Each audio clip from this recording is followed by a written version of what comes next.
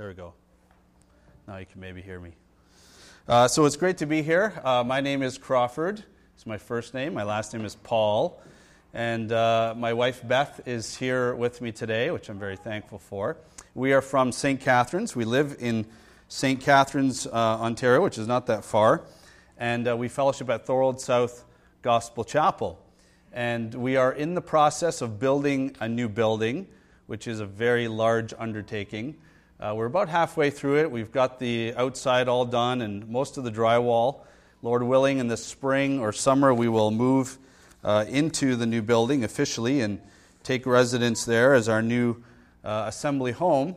But it's been a wonderful experience. The Lord is good, and He's blessing. We're actually very similar, I think, in a lot of ways to you here, about the same numbers and same kind of, atmosphere, which I think is really warm and inviting.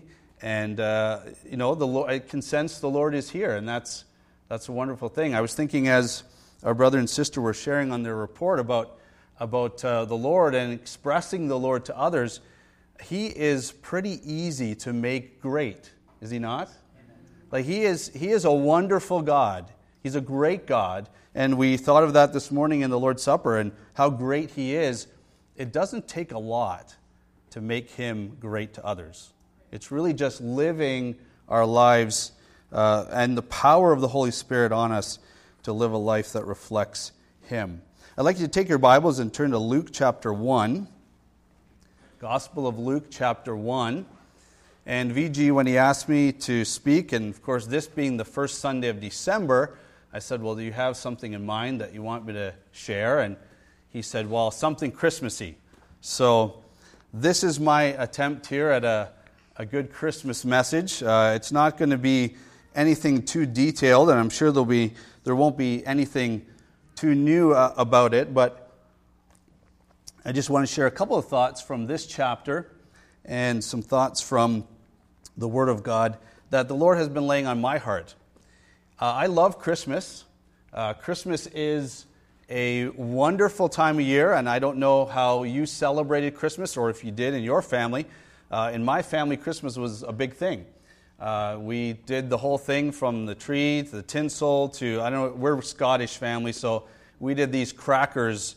You guys are familiar with pulling crackers? Some people look at me like, what are you talking about when I say that? But we had the crackers, we had the turkey and the stuffing and everything else that went with it. So Christmas was a fun time, a good time of the year, and I still really enjoy it, and especially the turkey and the gravy, which we get of course at Thanksgiving too. But it's a great time of year, but it's also a time of year when people are maybe a little more open to thinking about God. George Harrison, who was one of the Beatles, he said this: everything else can wait, but the search for God cannot wait. Everything else can wait, but the search for God cannot wait. If we're honest with ourselves, He is the most important thing. Well, He's a person, but when we think about Christianity and the gospel, it's the most important thing we can search after. And He is the most important thing that we can search after. And at this time of year, many people are a little more open to thinking about God and to thinking about who the Lord Jesus Christ is. I talked to a friend of mine a number of years ago. His name is Alex. And his idea of Jesus, he said this: Jesus came to die for an idea and a new philosophy. Do you believe that's true? That the Lord Jesus Christ just came to die for an idea or a new philosophy? Why did Jesus come? Why do we celebrate the birth of the Lord Jesus Christ? Why is it important at all? And I'd like to think of a few things as we read. We're not going to read this whole chapter or big chunks of it. We're just going to pull out some verses as we go along. And I'll have to watch the clock back there. Hopefully your clock is not as fast as ours in Thorold South, but we'll finish on time, as I know you've got lots of stuff going on today. You know, there's 400 years between Malachi and Matthew, the opening of the two testaments. Malachi, 400 years. Now, that's an amazing thing when you think about Israel, because all along, and we read it this morning from Hebrews chapter 1, that God sent his prophets. He spoke to the nation of Israel time and time again. He spoke to them in many different ways and at different times. But here, 400 years passes by and not a single word from heaven. Heaven is silent. And we see that the nation of Israel was at a time maybe when they were at their darkest moment. And God's not talking. He's not speaking to them. And, you know, the world might look dark and we might say, where's God in all of this? Right? It's pretty disastrous what we're seeing happening in the world today. And we might look up and say, where is God? He's not speaking from heaven. Where is he? And people say that. How can God exist when we see all this destruction around us? And the nation of Israel, 400 years went by and nothing from heaven. But then we have this amazing proclamation, and we'll just look at a couple of verses in chapter 1, verse 11. Chapter 1, verse 11. The angel of the Lord appeared to him, that's Zacharias, standing on the right side of the altar of incense. And when Zacharias saw him, he was troubled, and fear fell upon him. But the angel said to him, do not be afraid, Zacharias. Do not be afraid. And then just down to verse 30, speaking to Mary, the angel said to her, do not be afraid, Mary, for you have found favor with God. And then over to chapter 2 and verse 9. Behold, the angel of the Lord stood before them, that's the shepherds, and the glory of the Lord shone around them, and they were greatly afraid. Then the angel said to them, do not be afraid. You know, as I was reading this, the Lord really brought this out to me. This is the message of Christmas. This is the message of the Lord Jesus Christ coming to this earth. Do not be afraid. If we're to be honest and we were to put one word that characterizes the world today, it's fear. I talked to a lady just this past week. She said, I even wonder if I should go to the mall at Christmas time to do my shopping. Because maybe around the next hallway there's a bomb or someone with a gun. Right? This world is gripped with fear. But the message of the Lord Jesus Christ, the message of Christmas, is do not be afraid. We do not need to fear. Why? Let's read on in verse 10. I bring you good tidings or good news of great joy, which will be to all people. For there is born to you this day in the city of David a Savior, who is Christ the Lord. And this will be the sign to you. You will find a babe wrapped in swaddling clothes, lying in a manger. Do not be afraid. Why? Because there's a Savior that's come. And that's what the world needs today. The world needs a Savior. That's the message of Christmas. Just turn back, keep your finger there, and turn back to the book of Lamentations, which might be hard for some of us to find. Lamentations chapter 3. I was reading this passage, or reading through the book of Lamentations this week, and this verse in chapter 3 jumped out to me, because Lamentations is pretty much about the dark days of Israel. You read this, it's not a very happy book. Right? Lamentations means crying or wailing or pleading.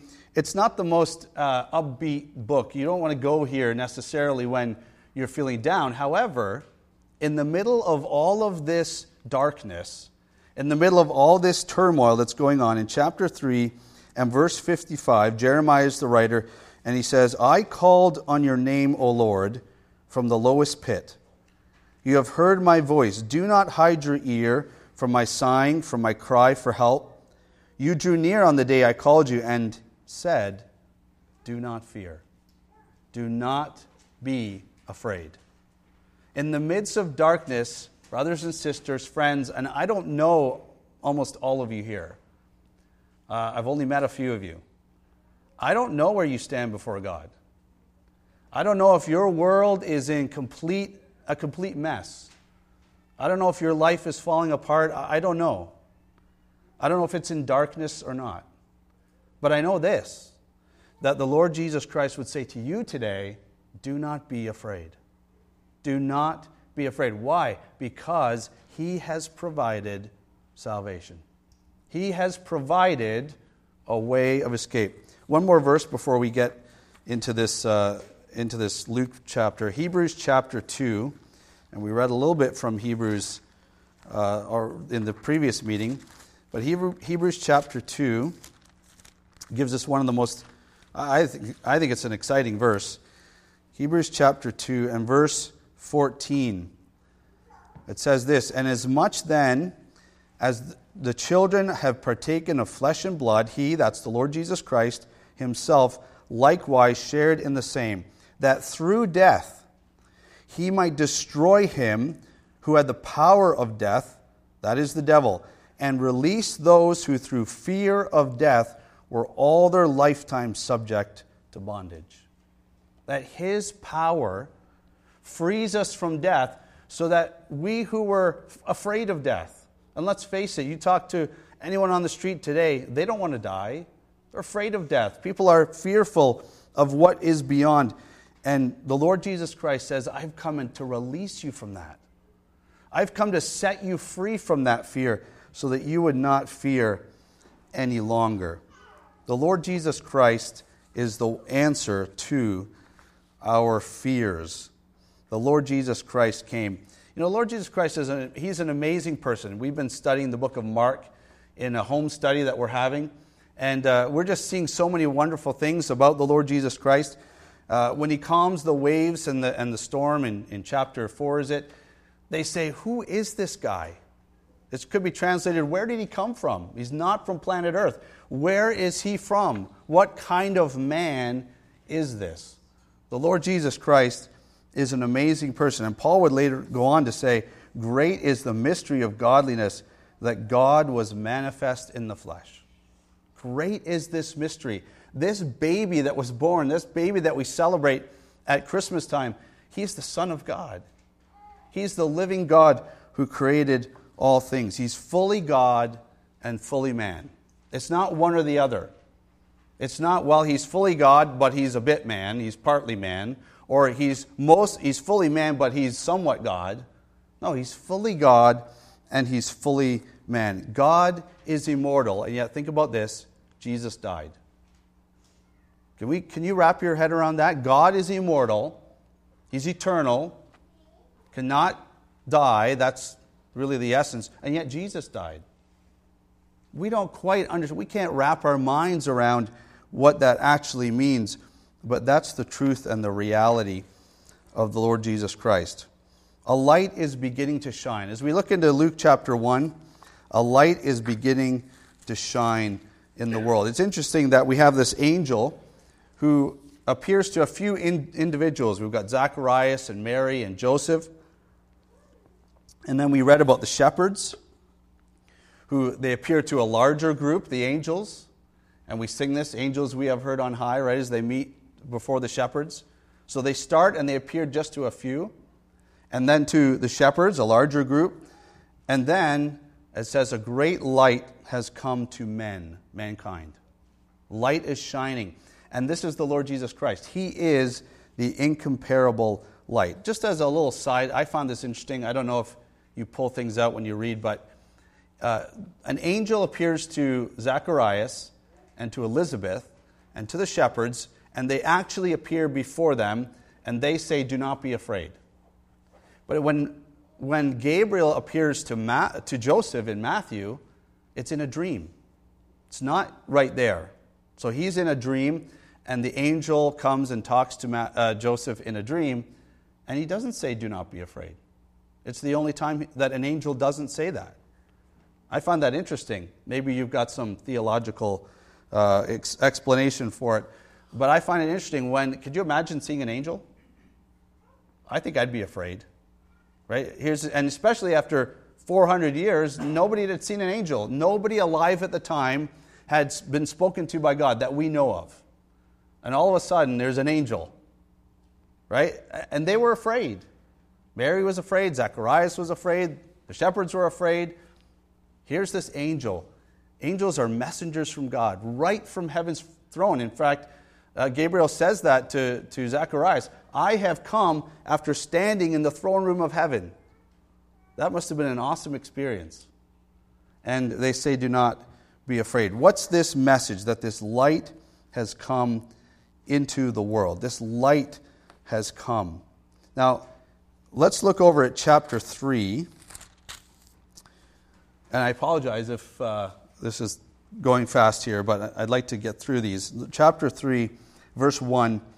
Now in the 15th year of the reign of Tiberius Caesar, Pontius Pilate being governor of Judea, Herod being tetrarch of Galilee, his brother Philip, tetrarch of Iturea, and the region of Trachonitis, and Lysanias, tetrarch of Abilene, with Annas and Caiaphas, were high priests. That's a mouthful.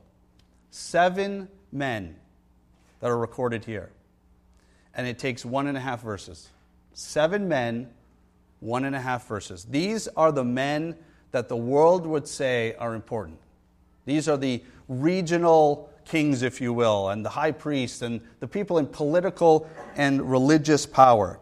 And God says about them, it takes 1.5 verses to record their existence. But then he goes on, and for over 200 verses, he talks about his 7. There's 7 people surrounding the birth of the Lord Jesus Christ: Zacharias, Elizabeth, Joseph, Mary, John the Baptist, Anna, and Simeon. And God takes 200 verses to speak about them. That tells me something. It tells me that God has his people, and they're important to him. The world have theirs, right? We can think about the Obamas of the world and the Putins of the world and all these people that are in the news today. The world have their leaders. God has his people. And you know what? You and I are his people.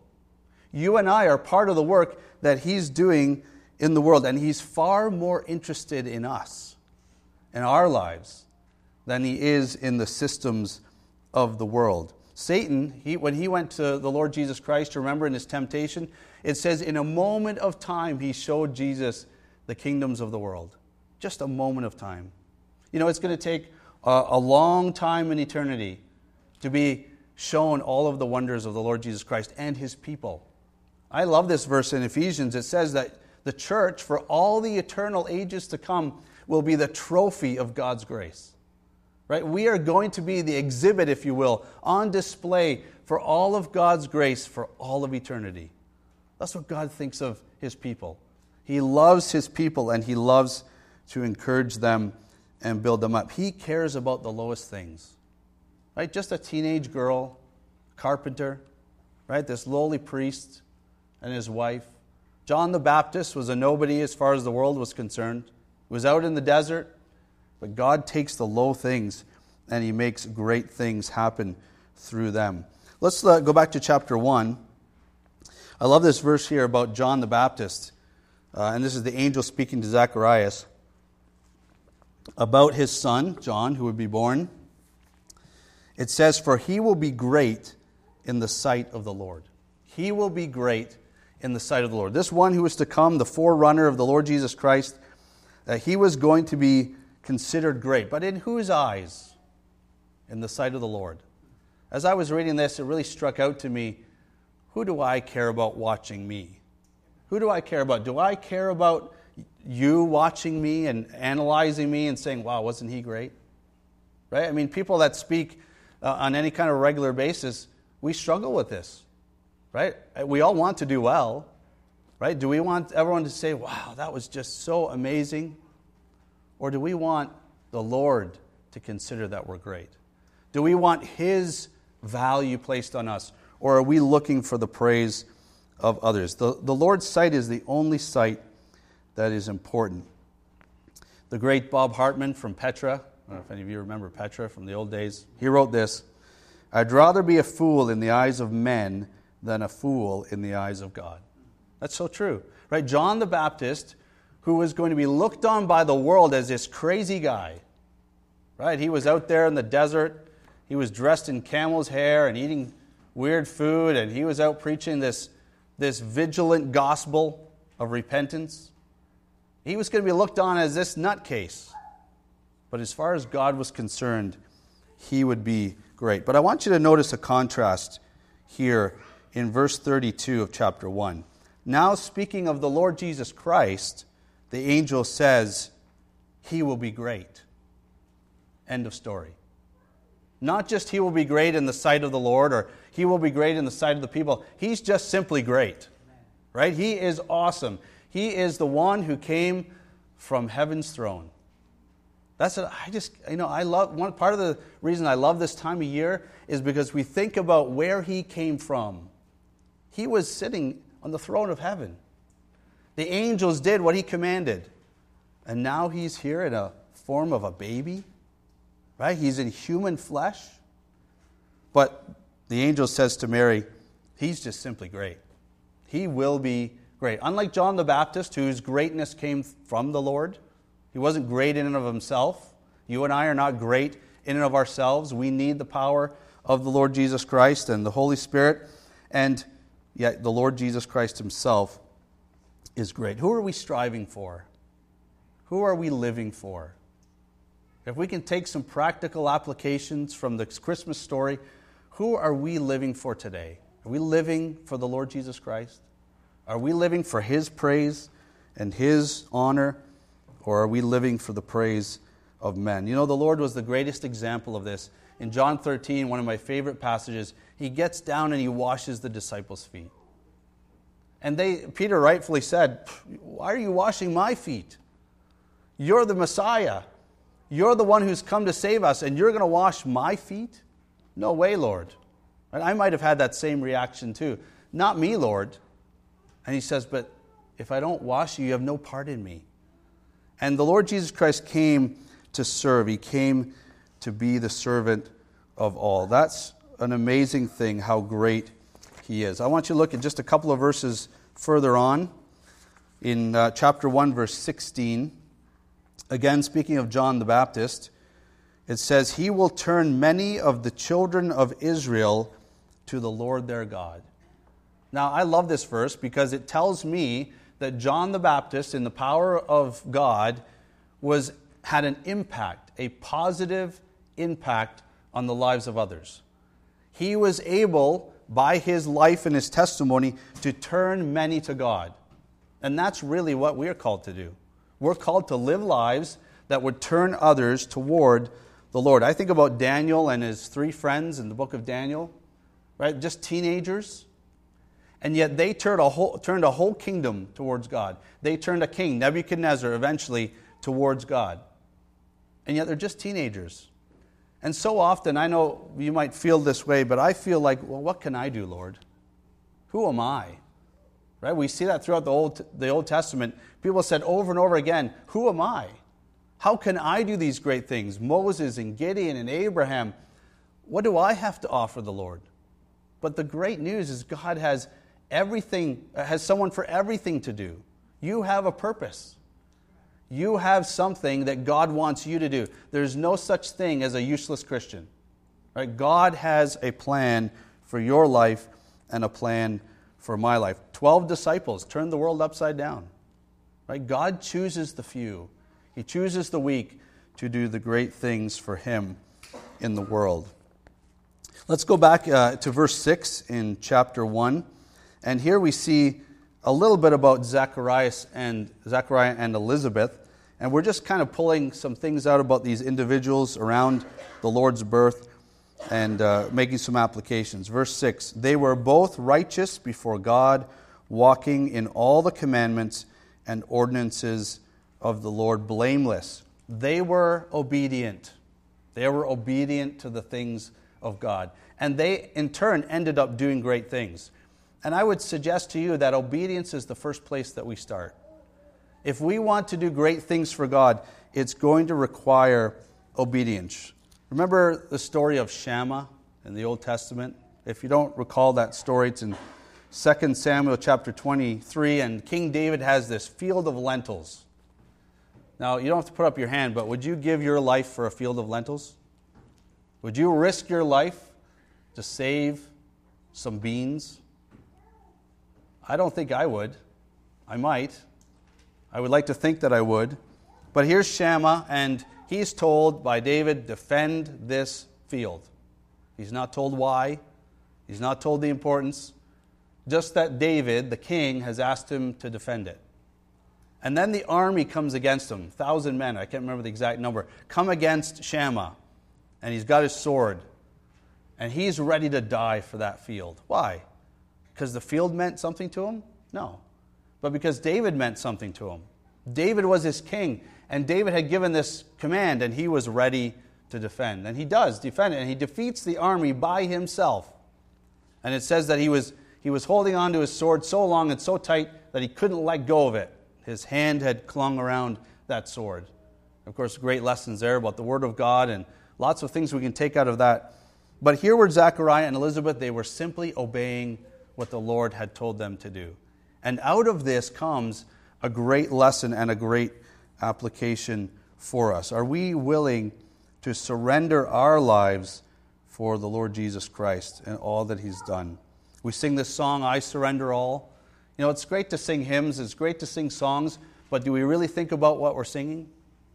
I surrender all, everything that you have, everything that you are, your marriage, your family, your work, your status in the community, whatever it might be, do you surrender it all to the Lord Jesus Christ? Everything that you are to Him? We sing it so easily, but do we really think about what we're singing and put it into practice in our lives? They were walking already in the will of God, and then God called them to a purpose.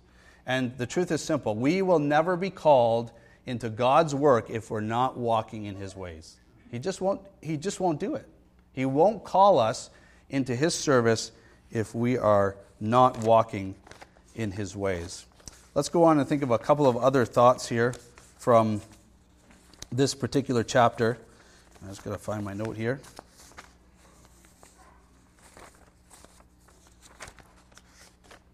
I wrote too many things down. Okay, here we go. So verse 26 of chapter 1. Verse 26. And this is speaking now about Mary. In the 6th month, the angel Gabriel was sent by God to a city of Galilee named Nazareth, to a virgin betrothed to a man whose name was Joseph, of the house of David. The virgin's name was Mary. Now, I find it interesting that the name Mary is not mentioned in Mark or John. It's only mentioned, the Lord's earthly mother Mary is mentioned in John, but her name's not. We know in the wedding of Cana, Galilee, she's mentioned, but her name is not mentioned. Only in Matthew and in Luke, where we hear about the story of the Lord's birth. Not in Mark or John. I find that really interesting. I'm sure you've heard this before, but Mark is the servant's gospel. The Lord Jesus Christ portrayed as a servant. Nobody cares about the family of a servant. They were just the lowest of the low, right? Who cares who your family is? Doesn't matter. And John is the Son of God's gospel, right? It's the Lord Jesus Christ as the Son of God, and He has no family in that sense. God does not have a father or mother. And so we don't hear of Mary in those gospels. Yet we have the king and the man, right? Matthew and Luke, and the lineage is mentioned. Because we care about where a king comes from. Remember that whole thing down in the States with Obama? Does he have a birth certificate? Does he not have a birth certificate? Was he really born in the States? People care. People care about where kings and rulers come from. And as a man, he had to have a lineage. And it goes all the way back to Adam in the book of Luke, his genealogy. But here we have this simple little thought that Mary is not mentioned in Mark or in John, but she's mentioned here. And there's only one prophecy in the Word of God about her. That's found back in Isaiah 7, which we won't take time to read. It says here that she was a virgin who was to be married to Joseph. Now, I was thinking about this idea that God was born, the Lord Jesus Christ was born of a virgin. Does it matter to us that He was born of a virgin? Does it matter? It does matter. In fact, it's one of the foundational pillars of our faith. If the Lord Jesus Christ was not born of a virgin, then He was under Adam's curse. He was under the bloodline of Adam if He came through Joseph.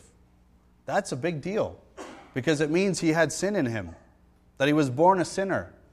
And that is not possible for God to be born with sin. Now, we can try to understand this, and I've had discussions with people, and they say, well, how is that even possible? She was born of a virgin. The Holy Spirit came upon her. What does that even mean? How did that even happen? Listen, we can't put this under a microscope. We can't go into a science lab and figure this out. This is a supernatural event, and it's part of our faith. We believe that this happened by faith, that the Holy Spirit came upon her and she conceived. Let's not try to figure it out. We won't be able to. We won't be able to put an explanation around this other than that she was conceived of the Holy Spirit. And then it says here that she was highly favored. Look at verse 28. Having come in, the angel said to her, "Rejoice, highly favored one, the Lord is with you. Blessed are you among women." Now, let's be very careful to Scripture. Mary is not sinless, right? She is not sinless. She is just like you and I. She was just like you and I. She had sin in her life. She was not perfect. She had all kinds of things that would go on in her heart and in her life. But she was blessed by God, and she was chosen by God, and she had favor of God, but she was not sinless, and she was not perfect. She needed a Savior just like you and I. In fact, she calls the Lord Jesus her Savior. Well, if somebody's sinless, they don't need a Savior. And Mary was just like you and I in every way. Now let's think of verse 31. "Behold, you will conceive in your womb and bring forth a son, and shall call his name Jesus." What a great name. Right? Jesus, name above all names, we sing it. It's a great name. I love the name of Jesus. The world doesn't. The world treats it with disrespect. The world would spit on that name. The world would mistreat it and misuse it, and they do. They take the Lord's name in vain all the time. And they treat it as if it's some kind of a curse word. But to you and I, it should be a precious name. To you and I, it should mean something to us. It's the name of his humanity, that he was born, and they called him Jesus, the name of his humanity. In Acts chapter 4, Peter is speaking, and they say of this man that was healed, and they say, "By whose name did you heal this man?" And this is what he said: "By the name of Jesus Christ of Nazareth, nor is there any salvation in any other, for there is no other name under heaven given among men by which we must be saved." It's the most powerful name in all of the universe. At the name of Jesus, every knee shall bow, every tongue shall confess that he is Lord. It's a powerful name. It means something to God, and it should mean something to us. I want to just think about a couple of other examples of this name, and I'll just read them here. We won't actually look at them. It's the name of his crucifixion.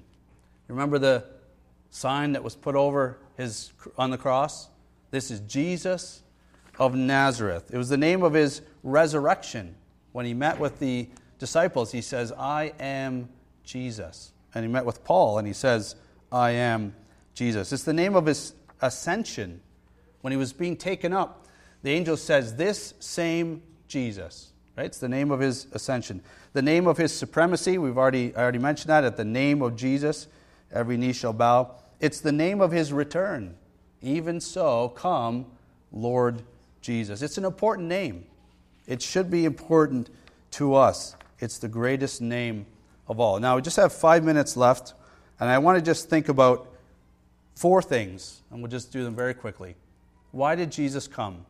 And I don't want to pull this from our own thinking or our own understanding. I'd like to see exactly what the Scripture says, and most of this comes from the Lord himself.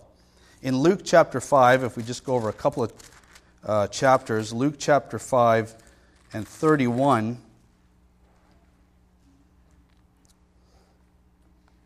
this is the Lord speaking, and he says, "Those who are well have no need of a physician, but those who are sick. I have not come to call the righteous, but sinners to repentance." The Lord came to call sinners to repentance. I'm so glad that verse is there.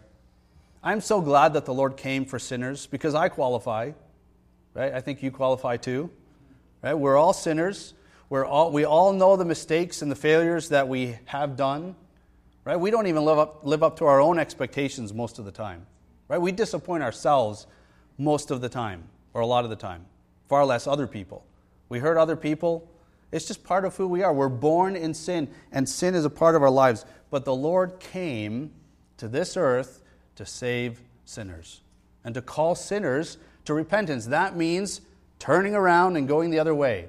It means acknowledging, yes, this is the course of my life. It's not what you want from me. I have sinned. You're the Savior, Lord Jesus, and turning around. Have you ever been a part of a ship or a boat that's turned around?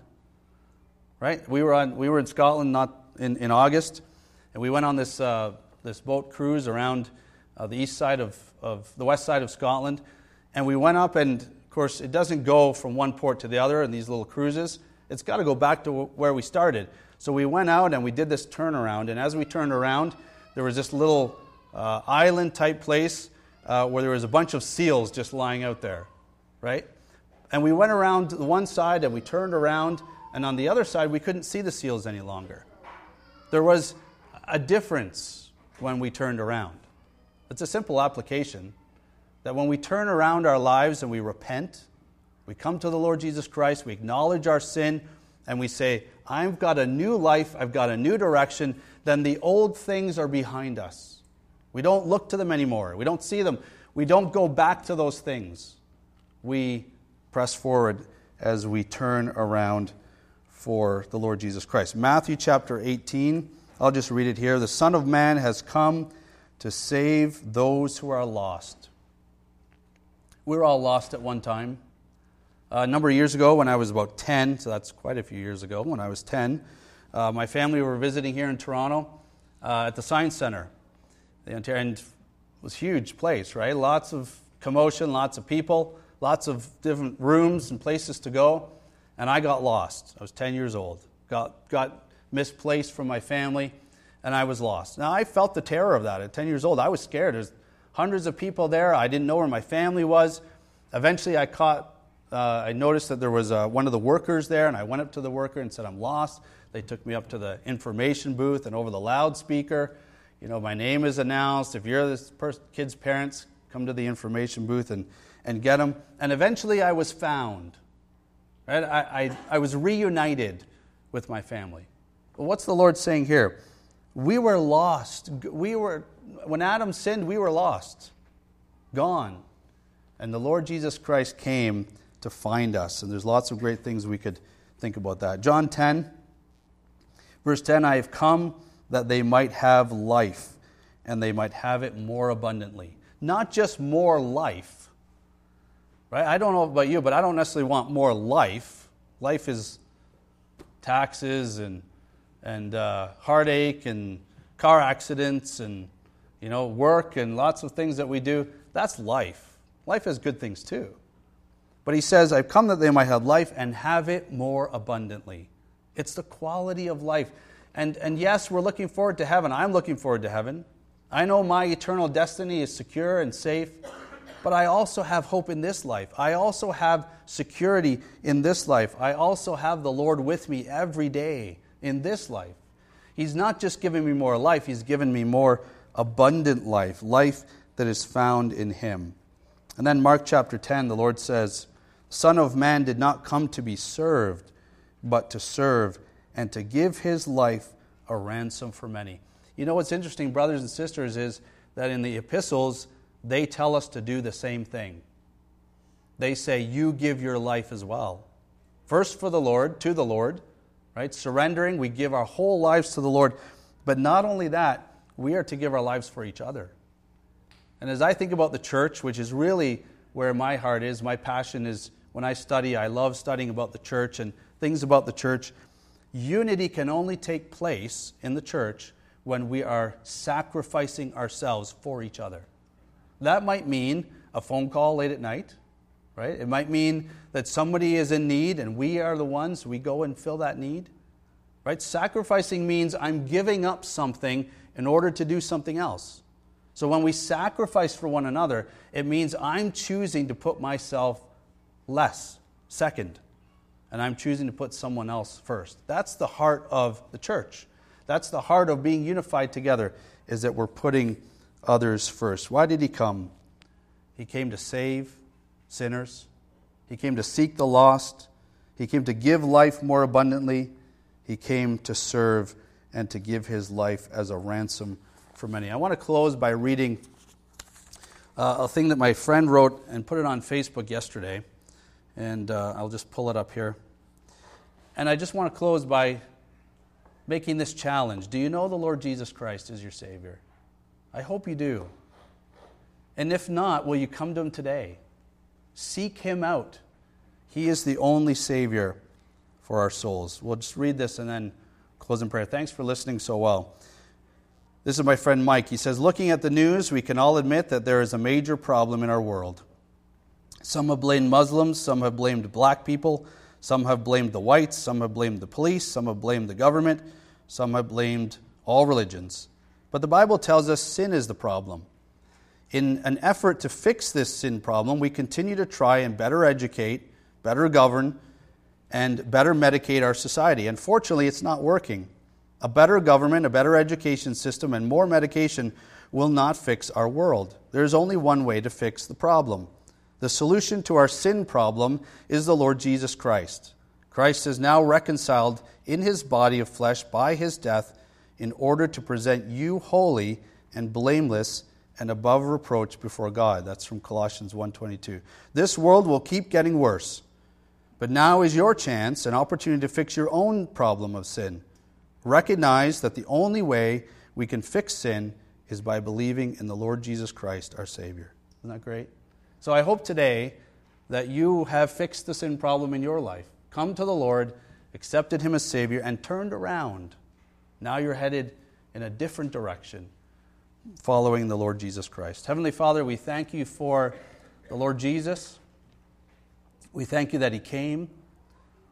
We thank you that he was born, as we remember at this time of year, in a manger in Bethlehem, that he lived a perfect life, sinless in every way, that he showed compassion and care to people as he ministered to them.